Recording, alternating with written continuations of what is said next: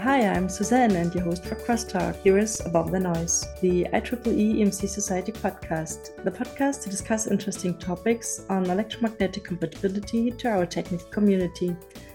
In this special issue, focusing on the 2023 IEEE International Symposium on Electromagnetic Compatibility and Signal and Power Integrity, held in person from July 31st to August 4th in Grand Rapids, Michigan. We will talk with Gene Salzberg, and he's part of the organizing committee and technical program chair. Welcome, Gene, and thank you for your time, and thank you for being my guest in this podcast episode. Gene, would you like to introduce yourself in a few words to the audience? Sure. Thank you for introducing me. My name is Gene Salzberg. I'm an adjunct professor at the University of Detroit Mercy. I teach electric vehicle battery energy storage systems, which include charging and hydrogen fuel cells. I have a BS and MS in electrical engineering from Rochester Institute of Technology in Rochester, New York. My master's had a focus, special interest of electro-optics, and you'll find out why in a second. I worked 25 years at Xerox Corporation, where I was involved in designing the high-speed lasers for printers. That's where my electro-optics comes in.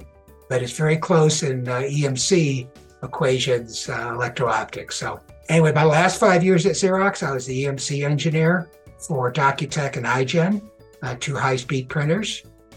After I left Xerox, I retired from Xerox, I started at General Motors Fuel Cell Activity Center in Honeoye Falls, New York, which is probably not relevant, but that's how I started. I went from batteries to battery architecture to eventually EV charging, and then left GM. I've been many things at IEEE, from chairs to chapter chair to technical program chairs to organizer. Also have worked on SAE projects as well. As you said earlier, I am the technical program chair for the EMC Signal Integrity Power Integrity for 2023. Wow, thank you. Since the 2023 symposium is this year's highlight of the events of the EMC Society, preparations are ongoing as far as I know. Gene, how can anyone contribute and share knowledge? Yes, they still have an opportunity. The deadline for traditional papers is closed, but we still have many opportunities to submit papers for the 2023 symposium. We have abstract reviews, we have workshops, tutorials, we have experiments and demonstrations. And let me talk a little bit about each so that you have an understanding of what each one is and how you can contribute. Mm-hmm. So abstract reviews are, the deadline is March 6th, like everything else. It is a way that authors can share their work without doing a full manuscript or paper. The authors can present their work. The paper requirements for an abstract review is basically a one-page which includes relevant results and conclusions. So you still have an opportunity to get that paper in before March 6th. We have workshops and tutorials, which is another way of sharing your work. Over the past several years, workshops and tutorials have become an important element for the technical program for the symposium. Our workshop and tutorials add rich and educational dimension to the program. Again, the deadline for that is also March 6th. I encourage you to submit. Experiments and demonstrations is just another way to contribute to the symposium. There is, again, an integral part in which you could share your work and your thoughts, and everyone can gain knowledge from your experiments or demonstrations. And again, the deadline for that is March 6th. I think I've repeated that 6 or 7 times.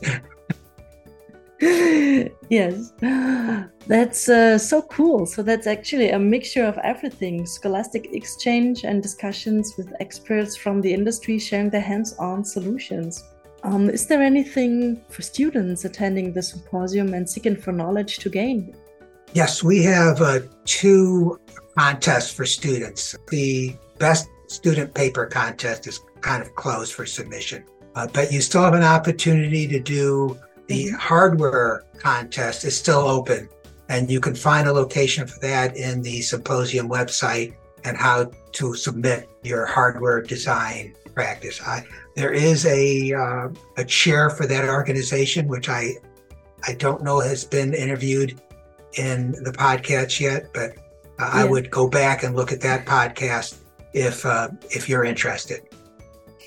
Yes, thank you. Pavi had been one of the previous episodes talking and inviting students for the EMC Hardware Design Contest, and we will put the link in the show notes so people can easily access that information. Jean, what would be the next steps listeners can do? I know there's a deadline, March 6th.